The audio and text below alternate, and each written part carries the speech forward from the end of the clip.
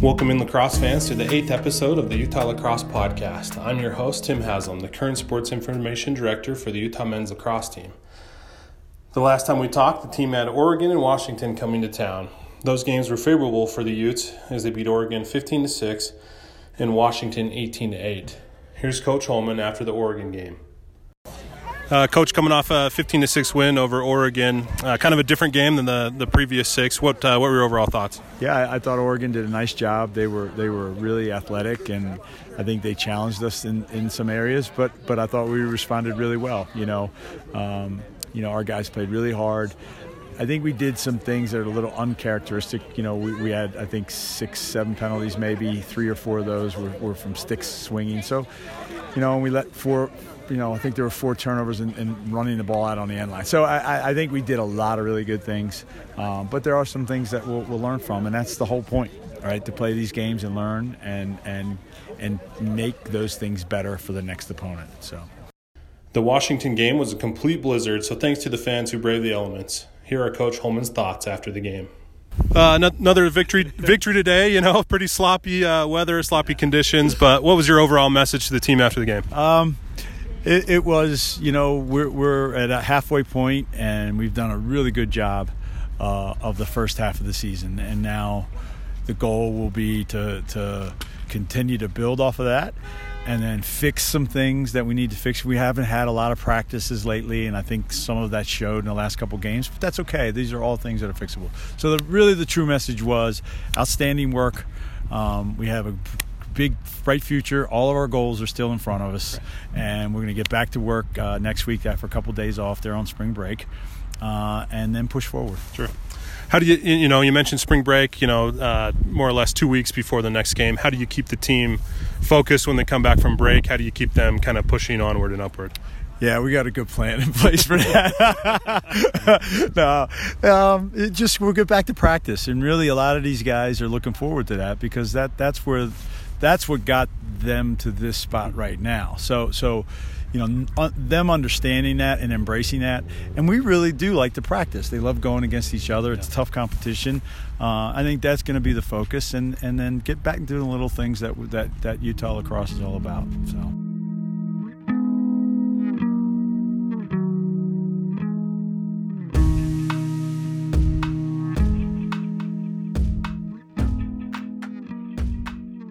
Our guest this week is Jack Coyne, the Director of External Affairs for the MCLA. He's in his 3rd year in that role, where he is tasked with publicizing the association and helping to run much of its day-to-day operations. Jack, a native of Wellesley, Massachusetts, worked for U.S. Lacrosse for 15 years as a writer for Lacrosse Magazine and an editor of its website. Prior to that, he was a newspaper reporter and sports information director. He, his wife Kimberly, and 5 children reside in La Crosse, Wisconsin, of all places. He has an undergrad from Colby and a master's in journalism from Iowa. Jack, welcome to the show. How are you? I'm doing excellent, Tim. Thanks for having me this week. Yeah, no problem. This is a first for the Utah Lacrosse Podcast. You're the first one to do a phone interview, and then you're also the first one who isn't part of either the staff or the team. So welcome. We appreciate it. Honored and blessed to be here. Let's talk a couple questions for you. One is, what's it like living in La Crosse, Wisconsin, and being a lacrosse person? It's a little awkward because there's actually a lacrosse magazine in town here, and when I used to work for Lacrosse Magazine, I'd say, I write for Lacrosse Magazine. And they say, I've read that. And I just said, no, you haven't. But it's okay. And I just sort of let it go after a while. My wife was in the Air Force. We bounced around for quite a bit. So trying to, talking about lacrosse in different areas of the country, it's still getting sort of started here. So it can be a little awkward. And now with the MCLA, it's trying to do that. I just tell them I babysit the kids. That's what I do now. You're Mr. Mom, and that's okay. Exactly. All right. For the fans listening, I met Jack back at and you may remember this, you might not, and I won't be offended if you didn't. But I met you at Denver in 2011, and so I was working at the time with collegelax.us, RIP, and Sonny had sent me out there, my brother and I out there to cover the Final Four for D2 and D1, and that's where I ran into you. I have to give credit where it's due. You really helped me that weekend in getting around and kind of navigating the ins and outs of the national tournament. So I appreciate that. No, it's something sort of paying it forward because when I first got involved with the MCLA, I was a complete outsider as well, and it's kind of weird, but I had people that were there that sort of introduced me and got me sort of going on things. So I think that's sort of the nature of journalists too. I think they're more helpful than not in sort of getting people acclimated to things. So that's just part of the process. Sure. And we'll talk about that experience a little more later. But before we jump into sort of the national stuff for that, let's talk about this current team. What do you know about the current U team? What are some observations about this year's team versus previous teams? Where do you feel the Utes are at? Well, I'll say my only comparison is basically from last year to this year because just the nature of I just didn't follow Utah because they weren't really on the grid at that point. Obviously, I think it was their first tournament last year since, 2003 or something was their first one. So they really weren't on the radar. But watching them last year and watching them at Nationals and then watching a little bit of what I've seen this year and just looking at some of the numbers online, how they're doing, I harken back to my sort of writing days when I interviewed a lot of coaches from Division II, Division III ranks, some Division I, how they talked about different teams. And it's sort of a baseball term, and it's certainly not my usage of it because lacrosse guys have used this, but when you're strong up the middle, you're really kind of ahead of the game. And when I look at what this year's team compared to last year's team, I see strong up the middle. Obviously with Costa in net, and then you got Abizad, I'm pronouncing that correctly, at face-off, and then a guy up front who can, when the timer's on, it's getting late, or just when you need a goal, a guy like Stout, the younger one, having him up the middle there on the attack. Those are three huge puzzle pieces that when you have them on the board, it's a lot easier to fill in the other pieces when you've got those. So that seems to be the big difference that I've seen because they've really taken over games, all three of them at times. So I think that for me is the big difference. And obviously, it takes a team effort and everything like that, but that's really what stood out to me so far. Yeah, I couldn't agree more. Those three players are definitely standouts on the team. The coaches in the MCLA poll, and maybe we can talk about how the MCLA poll works as a whole, but they've ranked Utah at number one. Do you feel that Utah's the number one team, or do you still feel that maybe Chapman it would be better in that slot? Think about the polls, and this sort of transcends all levels of lacrosse, collegiate lacrosse, and I think probably high school. They have them there too. Is polls really, from my perspective, are sort of PR tools in some degree. They don't hold a lot of weight. And I know there's sort of this tradition in the MCLA that it's one of the criteria that is used for choosing and seeding. And so there's that aspect which makes it a little bit different in the MCLA. I think the argument can be made that they're the number one. And just to get back to what you're saying and how the poll works, there's 27 pollsters in Division I, and they rank them online, and it's done automatically online when they set it up. And I get a lot of feedback, social media, that somehow it was put together by me or this cabal of people. It's really three coaches from each conference input it, and so it's really egalitarian in that regard. Whether it's right or not, I think the proof is in the pudding. So honestly, I don't put a whole lot of stock in polls. And when I saw your question on this, my thought was not whether Utah was number one in the polls, but sort of two questions: is are they or do they have the potential to be the number one seed in the MCLA tournament, and can they win it? And on the first factor with that, can they be a number one seed? Yes, I think they can. I think right now, if Chapman wins the SELC, finishes undefeated, and Utah finishes undefeated in the RMLC, I think it'll be really interesting. I think it'll almost be a toss-up. So I think they could be in that degree, in that situation. If there's one loss either way, I think it can be. But more importantly, I think Utah right now, if they take care of business, they can be a top 3 seed. And as we've seen, your boy Jordan Harris puts out stuff now. He put out some stuff about where, the champions come from.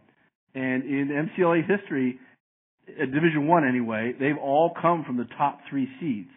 So I think that's should be Utah's focus right now, is to get one of those, because it's very difficult to win without those 3 seeds. Then the question is, can they win it? And the very interesting nature of the MCLA tournament is it's unlike any tournament in lacrosse, because you have to win 4 games in 6 days. And that's actually been modified. It used to be 4 games in 5 days. It was only 1 day off. Now you have 2 days off. So the tournament is not necessarily about who has the best players. It is who has the most depth, in addition to who has a workable seed, because you need an easy first round game. So when I look at Utah, the depth is building. A very young team, with all the freshmen and sophomores I see, and we talked about those guys up the middle. Typically you want them to maybe be juniors and seniors to have the most impact. You got freshman, sophomore, I think. But if the depth is there, that's where it happens. I think back to Arizona State, and I think you were there in Denver and Arizona State. I think they may have had 7 of the 10 best players on the field every game that they played, but they could never, during their big stretch run when they were getting to the semifinals and finals every year, they could never get over the top just because they didn't have that second line, third line depth across the board. And the one year that they pulled the biggest upset, maybe in MCLA history, when they beat Michigan in the semifinals. I mean, maybe that was 2011. I can't remember. But they ran out of gas, and they ended up losing to a deeper Brigham Young team in the finals, which was an exciting game, but they just didn't have the gas. So it's all about depth. So that will be, as I watch Utah in these, especially when they get into these 3 big games in the RMLC, I'll be watching their depth, because you just can't go with your frontline guys for 4 games in 6 days. You have to have that second and third line that can produce. So that's a big question. I guess to bounce the question off of you, because you obviously see them on a daily basis, do you feel like they have that at this point? So I do, and so a couple notes on that though. So one would be I was at practice on Saturday, and Coach Holman, after every practice, the team gets together and the coaches, kind of break down practice and kind of, talk to the team. And Coach Holman's message was, look, guys, we are obviously playing really well, but we haven't been tested in the second half of any game. And so, that'll be kind of the next challenge. And, he was saying, look, these next games that are up ahead of us, obviously, there's a scrimmage on the scrimmage on Friday against Westminster. We're going to be challenged in the second half. And so how do we respond to that? And so, to answer your question though, in 6 of the games so far, everyone has played. And so I think in terms of depth, that goes a long way, because, Utah has a lot of, we're not just playing the same 15, 16 guys. Everyone's played in 6 of those games. And so now whether or not those 3rd, 4th guys can play, in a tight game against a big name school, in the second half, we'll see. But being the homer that I am, I think we do have the depth. Yeah. So. And the one other thing I can think of is, I'm not sure, looking over your schedule, whether you've really faced a premium face-off guy. Like, I was thinking to myself, okay, Utah gets the number 1 seed. There's a potential they could see BC in the second round, in the quarterfinals, and go up against a guy that they have who's a All-American, a guy who's really going to give. Because I forget the last game that I was watching with him. It was Toy Story 2. I mean, he was just holding it and just throwing it either forward or backward to the wingman that he wanted to. And so that's going to be a little bit complicated. So the wing play will be a little different. Just the games that I've seen, it's been such a dominant performance that I'm curious to see, when you have to go up, game after game with the shorter breaks.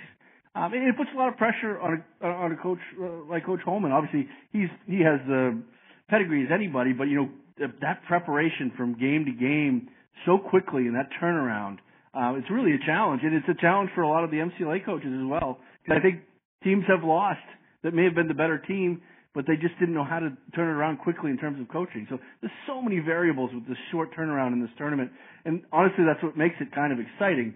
Obviously, it is top heavy, and there is more success at the top.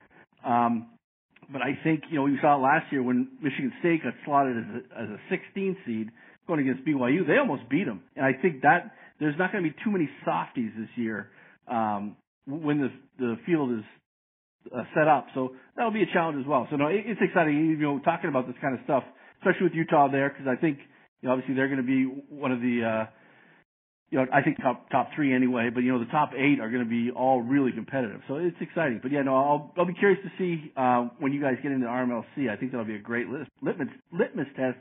And even if you lose a game, it's not going to be the end of the world. Because I still think you can get that one of those premium seeds. Sure. Along those lines, how do you see the RMLC shaking out this year?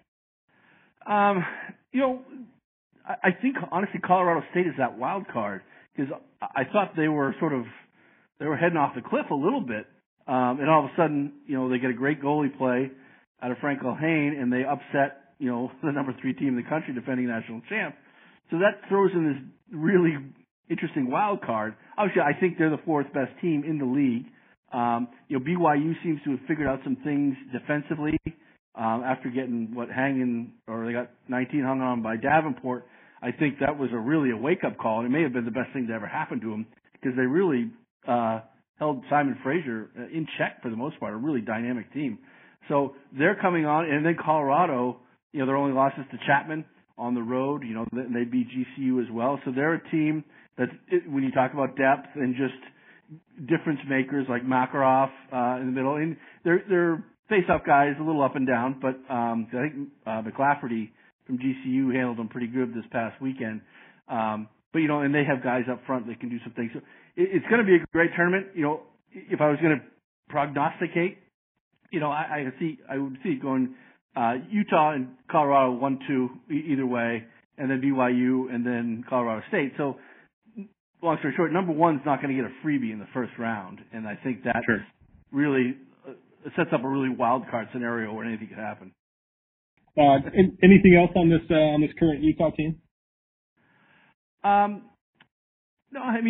it's there's always this dynamic of them going to the NCAA next year, and it brings in sort of this whole a different flavor, and it's much like that what happened with Michigan in their last year. That was one of the things where we've never sent off a team to the NCAA, whether it was Richmond or not Utah, but Richmond, Michigan.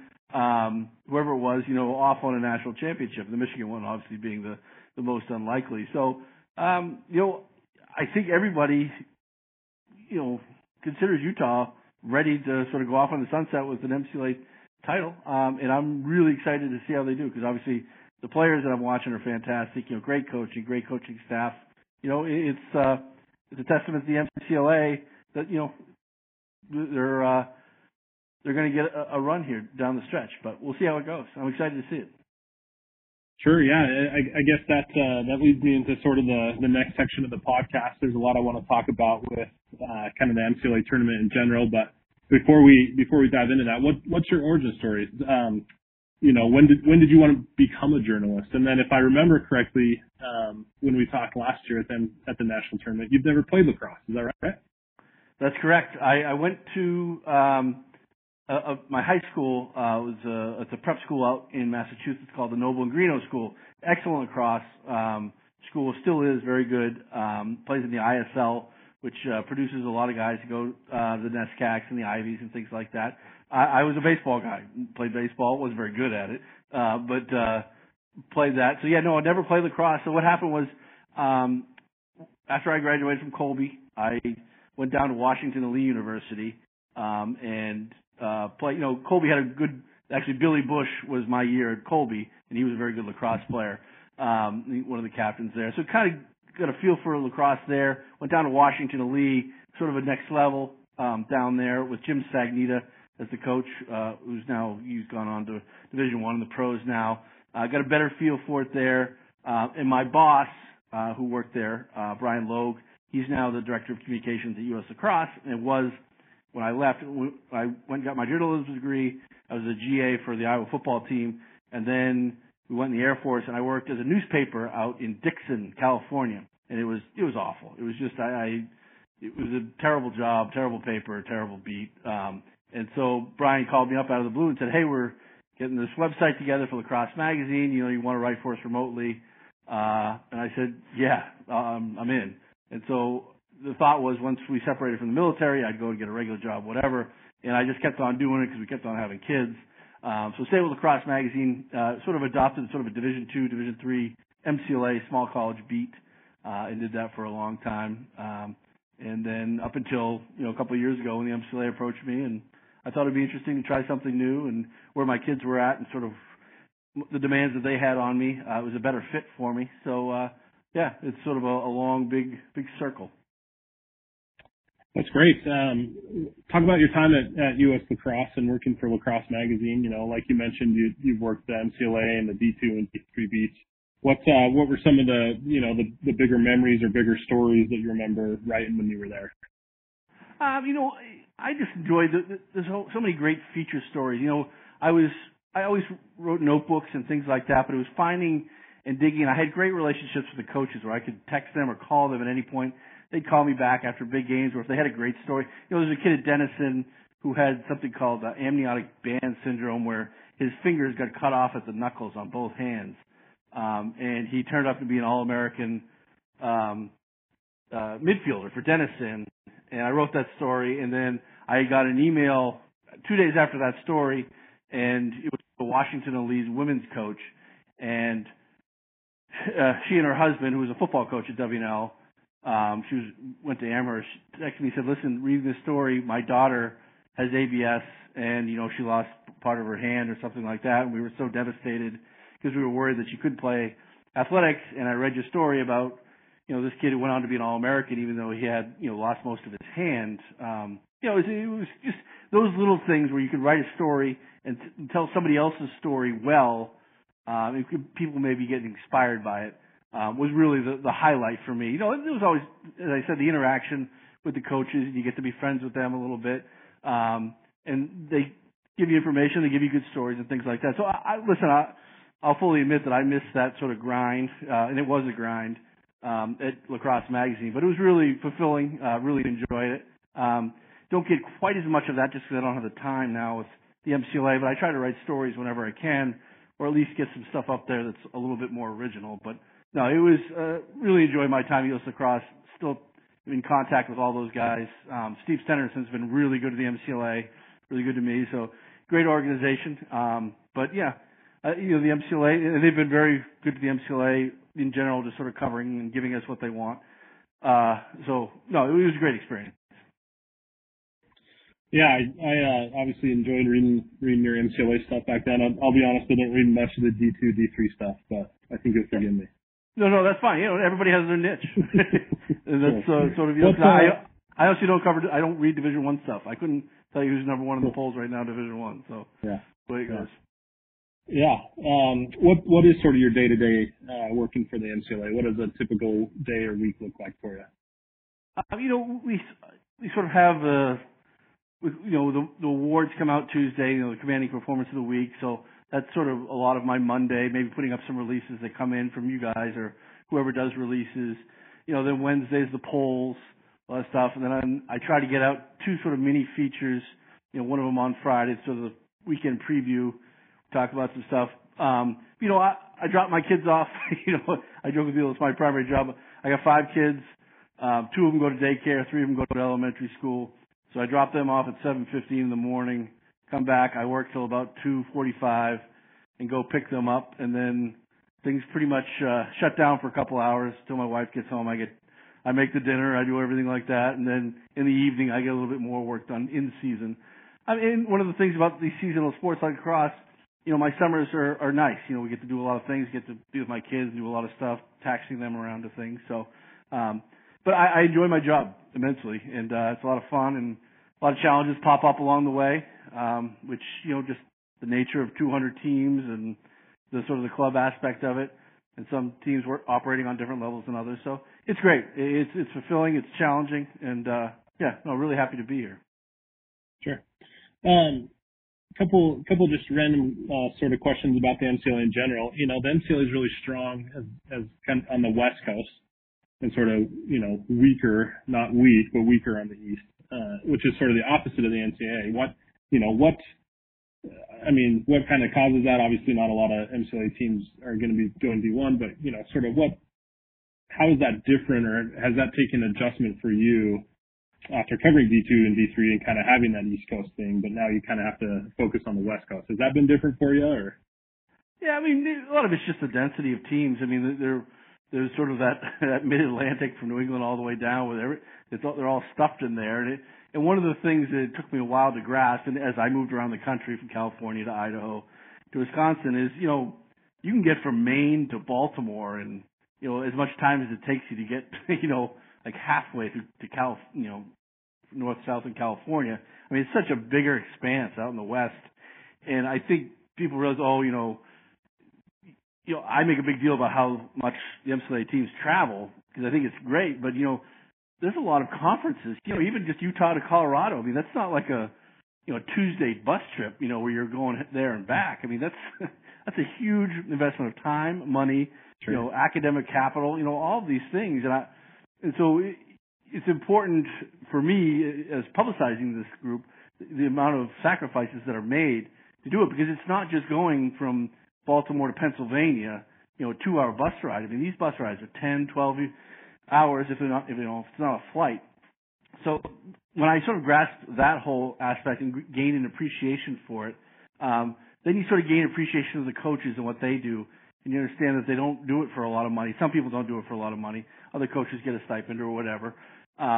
So it's, the writing, the coaches are the same, the sport's the same. The commitment level is the same, if not more, I think, than a lot of NCAA D2 and D3 programs. But in terms of just shifting from East Coast to West Coast, it's not that big a deal. Other than, I'm in the Central Time Zone, and so I have to wait a couple hours before I contact the West Coast guys. But they're actually up pretty early. I'm pretty impressed by how quickly they respond. I think it's early to rise, early to bed. Is how it goes out here. So. Right. The MCLA tournament will be here in Salt Lake City this year and next year. What are some of the advantages of coming to Utah? Why did ultimately the selection committee pick Salt Lake? What are some things that the MCLA as a whole is kind of looking forward to about coming here? Well, as long as you guys do your job and get to the finals, it'll be great. We'll have people streaming through the turnstile, make a ton of cash. So make sure you're holding up your end of the bargain here. No, honestly, California's great. Orange County, you're by the beach. We had a staff house in Newport Beach, a block away from the ocean. It was fantastic, but it was a 2-venue site, so you had to pick up after the quarterfinals and then move over to Chapman for the semifinals and finals. A lot of logistical stuff there, a lot of expense that came with that.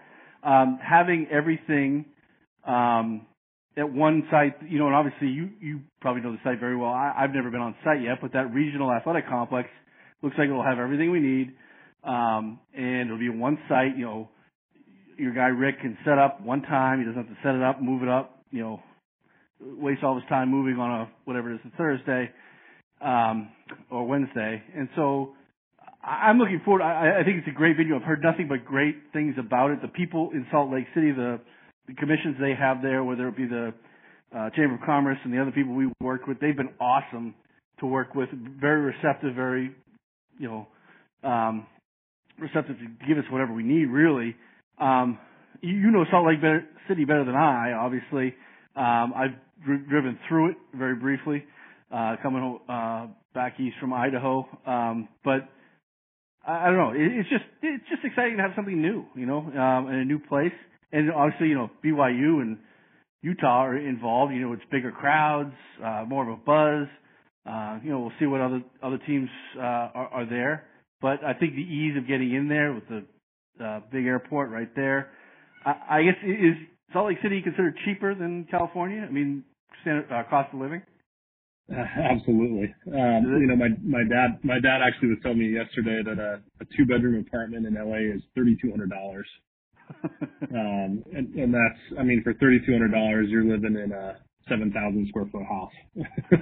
So, okay, yeah, considerably cheaper. But you make good points. The athletic center or complex is, I think this will be its third year in existence. It hosted successfully the WCLA championship last year. So they've got lacrosse experience there. You could, if you were in the control tower of the airport, you could see the fields from the airport. So, not far at all. And then, I think one of the other benefits is just there's not a lot of traffic, and so it'll be easy for teams to get in and out of. You mentioned the airport. It is undergoing renovation, which will make it even more efficient. I don't think I've waited in a security line more than 15 minutes there in the past 5-6 years. So I think obviously I'm biased, but I think it'll be exciting for everyone to come out. And then I think Utah as a state has a rich MCLA history with formerly Westminster, obviously BYU, and then UVU making some waves. UVU had they'd won a Division II championship, and so they formerly Utah Valley State College. So and Westminster won a D2 championship as well. So. Yeah, looking forward to it. Should be a good event. I guess my final question around that is, do you think having the tournament here benefits, Utah or BYU? Or do you think it benefits teams that, can kind of, shut off the outside world and go back to their hotels and not really be bothered by family or friends, or do you think sleeping in your own bed's going to be more advantageous?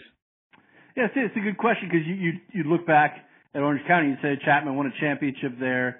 I think made it, to a finals, I think, and then another semifinal when they're there. So you say, oh wow, that's a pretty nifty home field advantage. But just personally, I would think it would be harder to do just with all of the distractions of being sort of, on campus, just knowing everything. So it's a great question. I don't know. I'm sure Coach Holman has gone through it, at different places. So I'm sure he'll have the necessary, way to make sure everybody has their head on straight and things of that nature. Same with Matt Schneck as well, who played football at BYU, and I'm sure he's been through that home and away situation. So I don't know. I think it may be overblown. I mean, what do you think? Is it worth a couple of goals? Maybe. I don't know. Logistically, it's going to save them money, obviously. But I'm not sure if it'll be a huge advantage because, again, just doubling back to what we talked about before, it's all about that depth. And you could be in your own backyard and have the best 11 players, but if you don't have that second or third line, I can guarantee you're not going to win a championship. So I think it's overblown, but if you made the argument, and pointed at Chapman, you'd have to listen for sure. So we'll see. I mean, you guys may be riding off, or BYU will be riding off into the sunset. Who knows? Sure. Sort of along those lines, what's looking at the MCLA as a whole, kind of what is their mission statement? I assume that it's growth, and what's the key to maybe achieving that mission, especially when you have teams who are bouncing between Division I, and then obviously we've had a couple come down from NCAA Division II, and then you kind of have the NAIA thing. So I guess what the short question is, what's the MCLA's key to growth, assuming that's their goal? Yeah, it's a little bit of, when I get asked like, oh, you must be excited, Utah is going Division I, you're growing these programs, when's Florida State going, when's BC going, when's Michigan State going? And really growth is not really our objective. It's always been about opportunity. We want to give student athletes a chance. Maybe they don't want to go east. Maybe they want to stay home, or they have to stay home for whatever reason, or they have a school with a particular major that may not have varsity lacrosse, but they want to play for a championship, play for a good team. So it's not really about growth. If growth is a byproduct of it, fantastic. When I first took this job, they asked me, so how do we handle Michigan State or Coast Guard or whenever they're going to, do we just ignore them or what? I said, no, we embrace them. I said, we created these things. We take credit for them, however specious that may be. That's something, PR-wise, obviously we take credit for it, but we're not here to build the NCAA. We're here to give student athletes that opportunity, If, maybe he's a kid who could have gone to Susquehanna out in Pennsylvania and he went to, was it Juan Diego, whatever your schools are out there. And he said, you know what? No, I can't afford it. They don't have my major. He wants to go to UVU. Okay, you can go to UVU now. You can play in a great conference. You can get a great education. And you can play lacrosse for a championship if they're good enough. So that's really what the MCLA's model is. It's just giving those lacrosse, and the MCLA is going to get, obviously Utah going next year is a big thing, but the growth in Division I has been very, very slow, as you know. And so as high school lacrosse grows all around the country, these kids need a place to go. And so as a result, even since I've started covering, the MCLA quality of player has gotten exponentially better. I look at Dylan Garner and some of these kids on the Utah team. I mean, obviously they're going Division I, but Dylan Garner is a phenomenal player. Could have played at any Division III school out east. But, he's from Oregon. He chose to come to Chapman because maybe he wanted to go to school in Orange County or whatever. He has a chance now, win a championship, play for a great team. So that sort of encapsulates what the MCLA is all about. Just that, you don't have to be limited to the East Coast to play good lacrosse for a championship. Yeah, I like that, and it kind of goes with, there are a bunch of teams that are kind of in that virtual varsity status where they're treating it as if it were an NCAA sanctioned sport, Obviously there's still some things that are different in that regard in terms of regulations and rules and stuff like that, but obviously it's no secret to probably anyone listening to this podcast that the current Utah team's obviously sort of in that boat where it's practice and lifting 5-6 times a week, and obviously our coaching staff is full time, and so yeah, it's been good. I like your point about how it's a place to be for kids who don't want to or can't for whatever reason, but it gives them a good place to play, a good, healthy, competitive place to play. Just to follow up on that point, I think, you guys, with the 5 days a week, going, approaching like a Division I team, and obviously I don't want to put words in Coach Holman's mouth or anything like that, but you guys still know that you're going to get a battle with BYU and Colorado, and these teams are going to be staying in the MCLA and at nationals as well, because there's just that quality of product there. The coaching may vary, and the depth may vary, as we've talked about, but it's a good league. There's good lacrosse here, and you can't just, no matter how good you are, you can't mail it in from on a week-to-week basis because you will get beat. So I think that's what's special about it as well. Absolutely. Do you feel like you mentioned that the growth at NCAA Division I has been slow, but the last two P5 schools, so Michigan and Utah, and then obviously you have your Richmonds and schools like that have played in the NCAA. Is there sort of this fear, or I guess from your previous comment, you kind of embrace the MCLA being sort of a launching pad for NCAA teams? And I know those aren't necessarily always connected like they are at Utah, and at Michigan, but do you feel that the MCLA sort of is okay with that, or do you think that they would have it done differently? No, I think that's fine. You talk about some teams who it's not linear at all, where Utah it's kind of linear. Michigan was, Marquette, they kind of came out of nowhere, even Richmond to some degree. A lot of Division III, like Palm Beach Atlantic and everything. I don't think necessarily that they looked at the MCLA success particularly and said, okay, Marquette wasn't very good in the MCLA, frankly, when they were in it.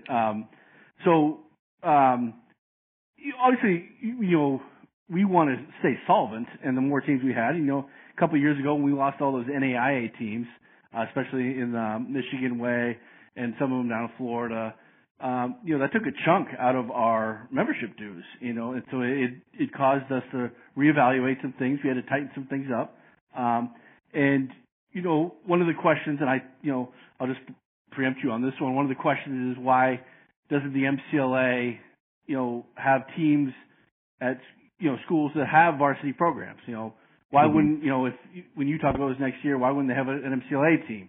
And it was one of the questions I asked when I first got on, started covering the league. I said, why would you limit yourself? There's all these viable teams, because there's a couple good nickel teams we get and some other ones. Denver or something like that, who has a pretty decent club team. And the response was, and this comes down from Jason Lamb at BYU to John Paul at Michigan to Tony Scazzaro who at Texas A&M, who are all presidents, and it boils down to we don't want to be second fiddle on any campus. And so, with that said, it limits our growth a little bit. So we're sort of thinking strategically. There's a league in Pennsylvania, a bunch of traditional NCAA D2 schools. It's the PSAC that will never have men's lacrosse just because they don't have the numbers to do it. But Kutztown State, Indiana University of Pennsylvania, East Stroudsburg, a bunch of those teams.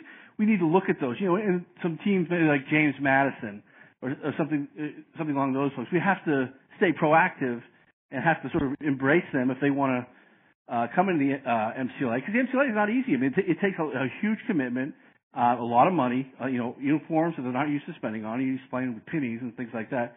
So growth is always on our mind because we have to stay solvent, but we have to be strategic about it, and we have to make sure we're getting the right teams involved as well. So, as much as it's all about opportunity, we have to keep an eye on the bottom line for sure. And losing a team like Utah, it forces the RMLC to sort of look at some things because now, are they going to still have the AQ, or do they have to maybe shuffle some teams? So there's always that sort of movement going on that we have to keep an eye on, and we do. And it's not just sort of, we're not just sort of have our heads in the clouds. We know we have to keep our eye out for viable opportunities. Sure. I mean, I guess along those lines, explain to the fans, sort of what does the MCLA? It's a board, right? A board of directors, and kind of what are some of those positions, and what are those guys responsible for on during the season, or what are kind of they looking for when it comes to their position? Sure. Ken Lovick, who's the head coach of Georgia Tech, is our president, and he sort of has all-company view. My position was sort of hired on to be sort of a little bit of a conduit to him where, obviously he can coach his team and make decisions, but I can sort of streamline the process. If potential partners or sponsors want to get involved, I'll talk to them. And, if there's questions or things like that, they don't always need to go to the executive board. I can maybe handle them or sort of act as sort of a gatekeeper of sorts. You have Gary Podesta, who's the head of competition. He runs our polls. He runs our selection committee. And he's on the executive board. Mike Anala, who Gary used to coach at Santa Clara. He doesn't coach anymore, but he's in that role. Mike Anala is our treasurer. He does a fantastic job, very savvy, and works very hard to keep us in the black, which we are, which is pretty impressive for an organization of our size and a lot of the outlays that we have, especially for our championship. He works at Sonoma State as one of their administrators. We've just added Doug Horn, who will work a lot with our awards, so putting together our All-America teams and our Scholar Athlete teams. Doug Carl, who is a former coach at Sonoma, he is our eligibility chair. When you do all of your eligibility checks, everything has to go through him to make sure that you are eligible. As much as people think it may be club ball or whatever, we do have actually fairly stringent eligibility requirements that are not too far off of the NCAAs. And in the case of some conferences are as stiff as the NCAAs in terms of grade point average and eligibility in terms of red shirts and things like that. So that's sort of the group. And my role is sort of to be, let them, because they all have day jobs. My job is to sort of collect the information and let them, see what they need to see and not just throw everything at them. Also, Jason Stockton, who is the director of the PNCLL up in the Pacific Northwest, he's on the board as well as a voting member. And Pete Moosbrugger, who used to be the coach at St. Thomas when they started their dynasty up in Minnesota, he is also on the executive board as well and a voting member. How often those guys meet, and sort of what are some of the decisions that they're faced with? Maybe not specifically, but what does a general meeting look like for them? They have an annual meeting where they get actually face-to-face meeting. Typically, last couple of years it has been in San Francisco, where they fly everybody into San Francisco and they meet at a hotel there, and they basically 2 days. It's a pretty exhaustive, close the doors and get a lot of stuff done. I think it's moving to Las Vegas this coming year. It coincides with my family's trip to Maine, so I haven't been there the last couple of years. but Vegas may change the dynamic there. I don't know. We'll see how that goes. But they have any number of things. Sponsorships, fines for teams that aren't, updating the scores or getting their box scores done in the allotted amount of time, or maybe they left early from a tournament, say. Whatever the case may be, they have to work on that stuff. And just each conference has their own set of challenges. A lot of times it's, for instance, I think this coming year, the CCLA and the PCLL will probably combine into one conference. So losing one conference but gaining a bigger one. It's just little stuff like that. And there's always this look ahead where they're thinking about issues, where the championship's going to be. This past year was the bidding process, and that was a big part of what they were talking about, what they were voting on, pros and cons, things of that nature. So there's always a litany of things that they have on their agenda. And so, what they do is that they'll call me out in Maine for 2 hours, and I'll get on there and talk about different stuff and a lot of our initiatives and answer any questions that they may have. But it's not, there's this perception that we're a club league, and with that comes the sort of antiquated notions. But we have a lot of people that give a lot of their time and a lot of effort to make sure that things run smoothly. And for the most part, they do. Obviously, like any organization, we run into our hiccups, but there are a lot of people putting in the time, and I think it's important for people to know that. Sure, yeah, no doubt. I know that, and the league's been around for a long time. A lot of different guys have had varying roles, and it does take a lot of time.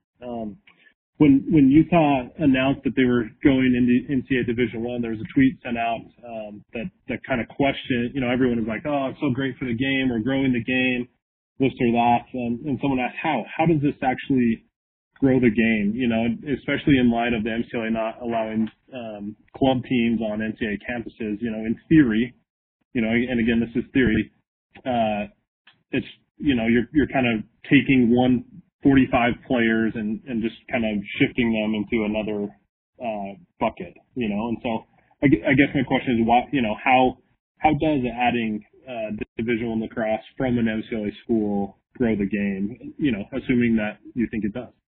Yeah, I know the tweet, the person you're talking about. I think a little bit of that was sort of trying to sell the soap for the MCLA, saying, hey, we're doing this stuff too. And so I wouldn't say it was out of any kind of bitterness, but more of a, hey, we gave these guys an opportunity. So, it's not the end of the world. You still have options even if you don't go to Division I. So I don't put too much stock on this.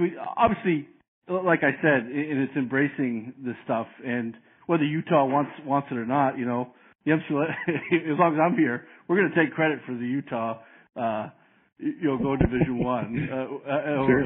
However silly that may seem to you guys, I'll probably tag you in a couple of tweets or whatever, talking about how the MCLA has created hopefully you guys go 15-0 next year and win the national championship, and we can take credit for that too. So, obviously, the goal, I think, for any college or it's just lacrosse is an interesting community because it's still very niche sport. As much as we want to think it's a mainstream sport, it's still niche. And so, when things go well for it, I think everybody comes invested in that. And I think it's just the nature of the beast that Division I is the top of the food chain, and when a team can go there, when they're added, I think it's sort of this mentality that, rising tide lifts all boats, So the MCLA, I think, taking credit for Michigan and Utah and all the other stuff, it helps us. I think it's great, to give opportunities for kids, because I think at the end of the day, I think obviously the NCAA is all about, creating these opportunities because, other than the kids on your staff, not a lot of kids go pro coming out of college, it's just not or if they do, it's not, they're not making a lot of money outside of Rabel and some other guys. So, I just think, obviously, Utah going Division I is fantastic. I think everybody's cheering for them. I hope everybody wishes them well. And I think it grows the sport. So, he may get some bitterness here and there for whatever reason. Maybe there's a rivalry involved and, that may, cause that. But I'll speak for myself. I think it's great. I hope it's a great final season for you in the MCLA. and I wish nothing but instant success for you going forward. You know, and Coast Guard just knocked off the number one team in the country, 2 years after leaving the MCLA. And I tweeted at them, and they tweeted back, thanked me for it. Just hey, another MCLA team doing well. So I think everybody can get a piece of the pie when things are going great. Sure. What are some stories that MCLA fans should keep their eye on in the upcoming months? Oh, I think it's are you talking big picture or sort of is within the season? Both. Yeah. Not sure I'm ready to sort of announce a couple of the bigger initiatives. I think that over the summer will probably be the better time for those because I want to make sure they come to fruition first. Sure. But this season, I think, as we sort of I alluded to earlier on, I think has the potential to give really 1 through 16 tournament that's going to be interesting for all fans involved. And I hope everybody, if they get the opportunity, comes to Salt Lake City, they do, because I think our championship this year could be a special one, just in terms of the competition and how close everybody is, and the name, brand name teams that we will likely have there is special. So I'm sort of I like the whole process. I like those weekend or weekday games that sort of determine who's the last team to get into the PNCLA Division II tournament, that kind of stuff. I mean, that's sort of the nitty gritty, sort of the little dramas that go on every week in the MCLA. A lot of people don't get that. They keep their eye on their team or sort of the brand name teams, but so it's tough for me to answer that because I dig it all. I think it's a fun league to be involved in. I'm hoping that some of the larger media outlets will dedicate some time to cover, because I think there's a lot of stories going on here that need to be told. Yeah, I guess I can't answer your question perfectly. No, that's perfect. You ready for your rapid fire questions? Lay it on me. What's the best venue for lacrosse that you've been to? Or I guess what's your favorite venue that you've been to? The Dick's Sporting Goods Park in Denver. I mean, if you take out the weather component there, that was I thought that championship. I mean, because you were surrounded by fields, you do it all in one place, and you had that great field in the middle. Without the tornadoes and the snowstorms and everything else, I mean, I would have pushed to stay there for the long haul. It was expensive, don't get me, but just in terms of like a fan experience and just overall experience, I would say Dick's. Okay. In 2030, where will lacrosse be as a whole? So what's that mean? We got 12 years? 12 years. That's a good question. I hope I'm wrong. I think the potential is there for contraction. A lot of it is, has to do with the economy and just sort of how everything is going in that regard. Endowments, things of that nature. Not having any kind of downturn in the economy, where sort of that money that for the secondary sports. You're always going to have football. You're always going to have basketball. You're always going to have these sort of core sports. Lacrosse is an expensive sport, and it's got a lot of people involved in it. So as much as it's a great ad for us now because the sport's booming, it's an easy cut because it saves a lot of money. It doesn't necessarily make a lot of money. So I hope I'm wrong on that. I don't want to be pessimistic when I say that, especially with you on your podcast. You guys are just going there. But that's my biggest concern is that. But I think 2030, you think, okay, Pac-12 tournament or Pac-12 is going to be online by then. It should be. Hopefully the numbers are there. And I think the questions are going to be for all these other Pac-12. They're going to have to cut sports to get lacrosse, in my opinion. And it's what can they cut to get there without causing the most grief with their alumni and other constituents. Sure. Yeah, and that could be a podcast in and of itself. That could probably be several episodes of a podcast, right? Right. If you could change one thing about lacrosse, what would it be? That's a tough one. Are you talking about just like the on-field sort of rules? Anything. Yeah, it could be culture, it could be rules, it could be whatever. I don't know. I know they're on the way. I'm not a timer. I'm not a shot clock guy or a 2-point guy or any of the MLL stuff. I find MLL, with all due respect to your assistant coaches, I find it very difficult to watch. So I hope that the college game keeps its sort of flavor and what it has now, and doesn't sort of chase this rabbit of more scoring or other stuff, because I think the law of unintended consequences is going to kick in. I know this doesn't answer your question, but that's if I was going to I want to stay away from all that MLL stuff when it comes to the NCAA/MCLA ball. Okay, good answer. You grew up playing baseball. Do you still watch baseball? My son has, I watch my son play baseball. I don't watch much on TV. With some football, I suppose. Yeah. But I'm watching. You just got done with basketball season. Now it's soccer season. So yeah, all of my sport watching, unfortunately, is usually on a Saturday morning or practice. Sitting on the sideline reading the newspaper or something like that. So I'm a Red Sox fan. Just growing up. If they're on TV, I might watch them. But if it's a random baseball game, it's not. That'll get changed quickly. So that was my next question. Who do you think will win the 2018 World Series? I know it won't be the Red Sox. I think they're going to stink this year. I've heard the Yankees are going to be good. With the Astros won it last year. Are there any teams out your way? Is there a Utah team? So the market pushes us towards the Rockies, but okay. we have a AAA team here who's an affiliate with the Los Angeles Angels. So are you a closet baseball guy? I am. Yeah, absolutely. What's your team? Absolutely. The Angels. The Angels, okay. I don't know. It's supposed to be the Angels. The Red Sox. I think they fell behind the Yankees this year, and so I'll hope for the best. But I like a gritty bunch of underdogs, but that really hasn't been the Red Sox of late. So I don't know. We'll see. All right, I like it. Well, thanks for coming on, Jack. I appreciate it. Where can people find you on social media and all that? Twitter @MCLA, Snapchat @the_MCLA, Instagram @the_MCLA. Facebook is just the MCLA, and then, or it's actually Men's Collegiate Athletic Conference. Our website is mcla.us. My information is on there. If anybody needs to contact me, feel free to coin@mcla.us.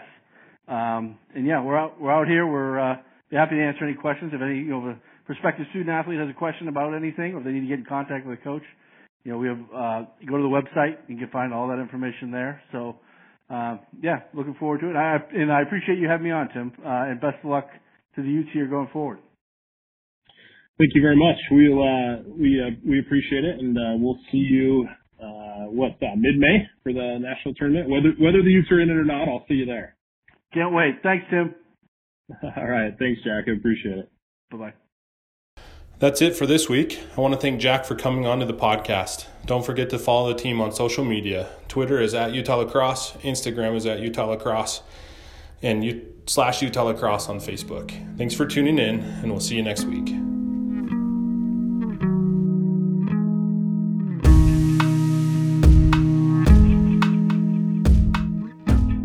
He's going to heave it towards the goal, and a goal! A goalie goal! A goalie goal in Salt Lake City, Utah. A goalie goal. I don't care who you cheer for. That was amazing.